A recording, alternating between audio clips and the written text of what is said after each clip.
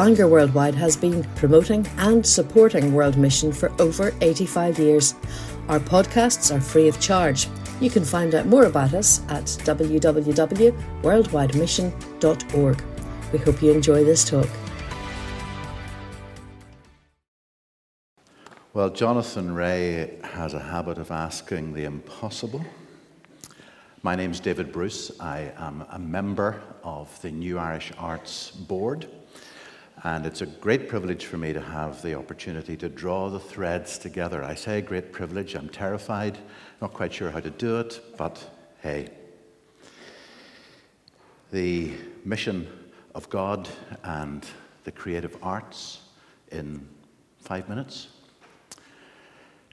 Bearing in mind that we inhabit a setting which is increasingly complex, perhaps hostile, misunderstanding, not only of what we have to say, but possibly puzzled sometimes by the way we say it.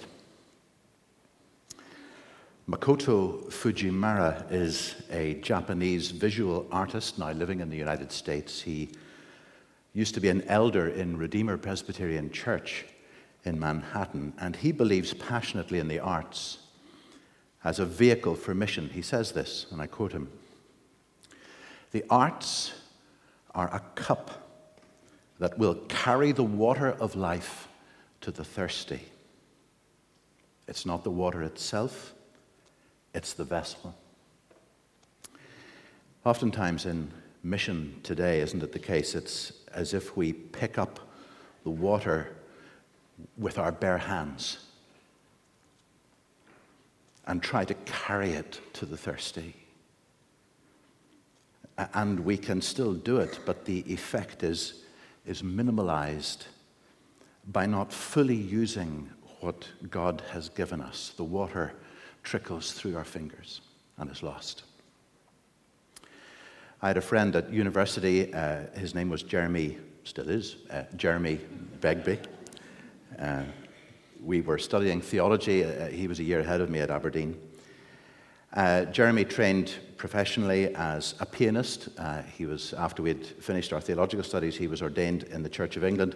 He now teaches theology at Duke Divinity School, again in the States. He teaches on theology and the arts.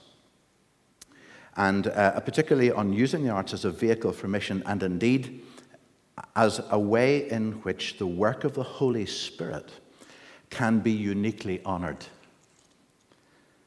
He likens this to jazz music. I don't know if I just love jazz music, always have. And he says that jazz takes the essential framework of harmony and form, even in its predictability, and then improvises, weaves around it, creates a spark, a frown, a smile, a riddle, a teaser, a prophetic moment. It's rather like, says Jeremy, it's rather like a preacher in full flow who suddenly finds him or herself overwhelmed with the moment and says, look, I know that this is the message I prepared to deliver in the study, but I'm setting my notes aside because the Holy Spirit has moved me and I'm constrained to say this to you instead. But a jazz musician, or come to that, a preacher, can't innovate or improvise without a long apprenticeship, understanding the tradition, knowing the scales, respecting the rules, honoring the principles, being rooted in the truth. Once these things have been mastered and have become intuitive, then, well, creativity explodes. The competent musical technician becomes an artist. The preacher becomes a prophet. God speaks, the Spirit descends, mission happens, and it's unstoppable. Unstoppable.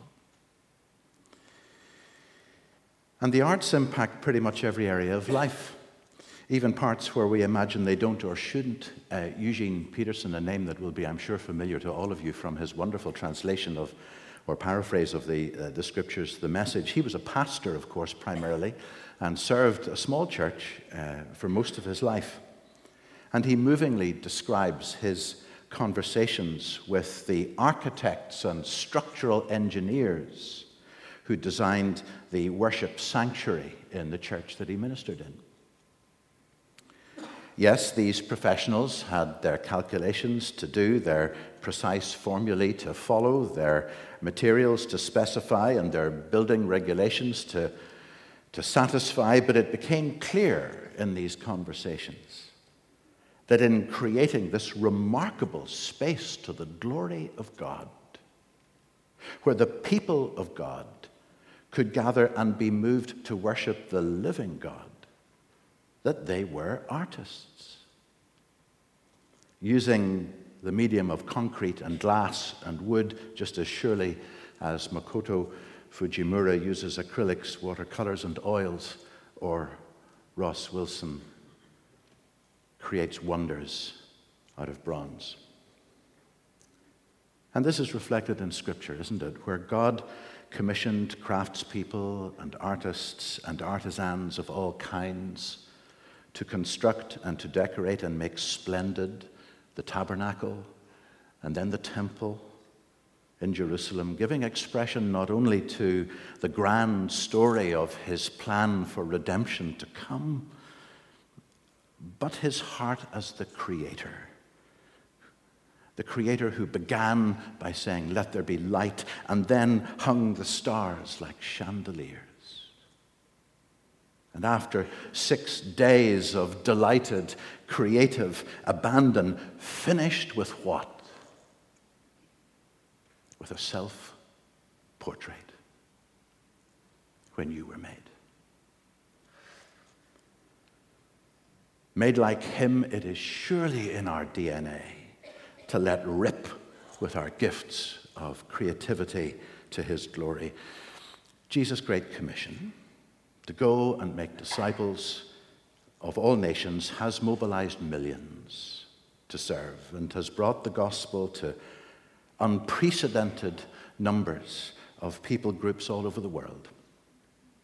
But the work of this convention, as it has been happening year on year in this place and increasingly in others too, to highlight this imperative to go, has been just phenomenal. Its impact has been transformative.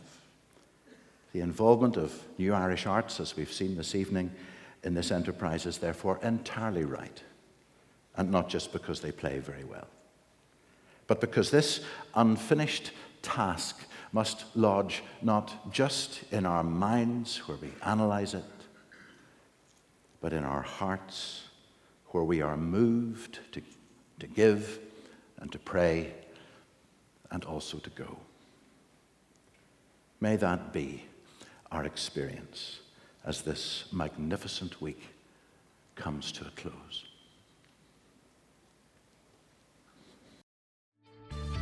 We trust you've enjoyed this podcast. If you'd like to make a donation to support the work of Bangor Worldwide, please visit www.worldwidemission.org/donate.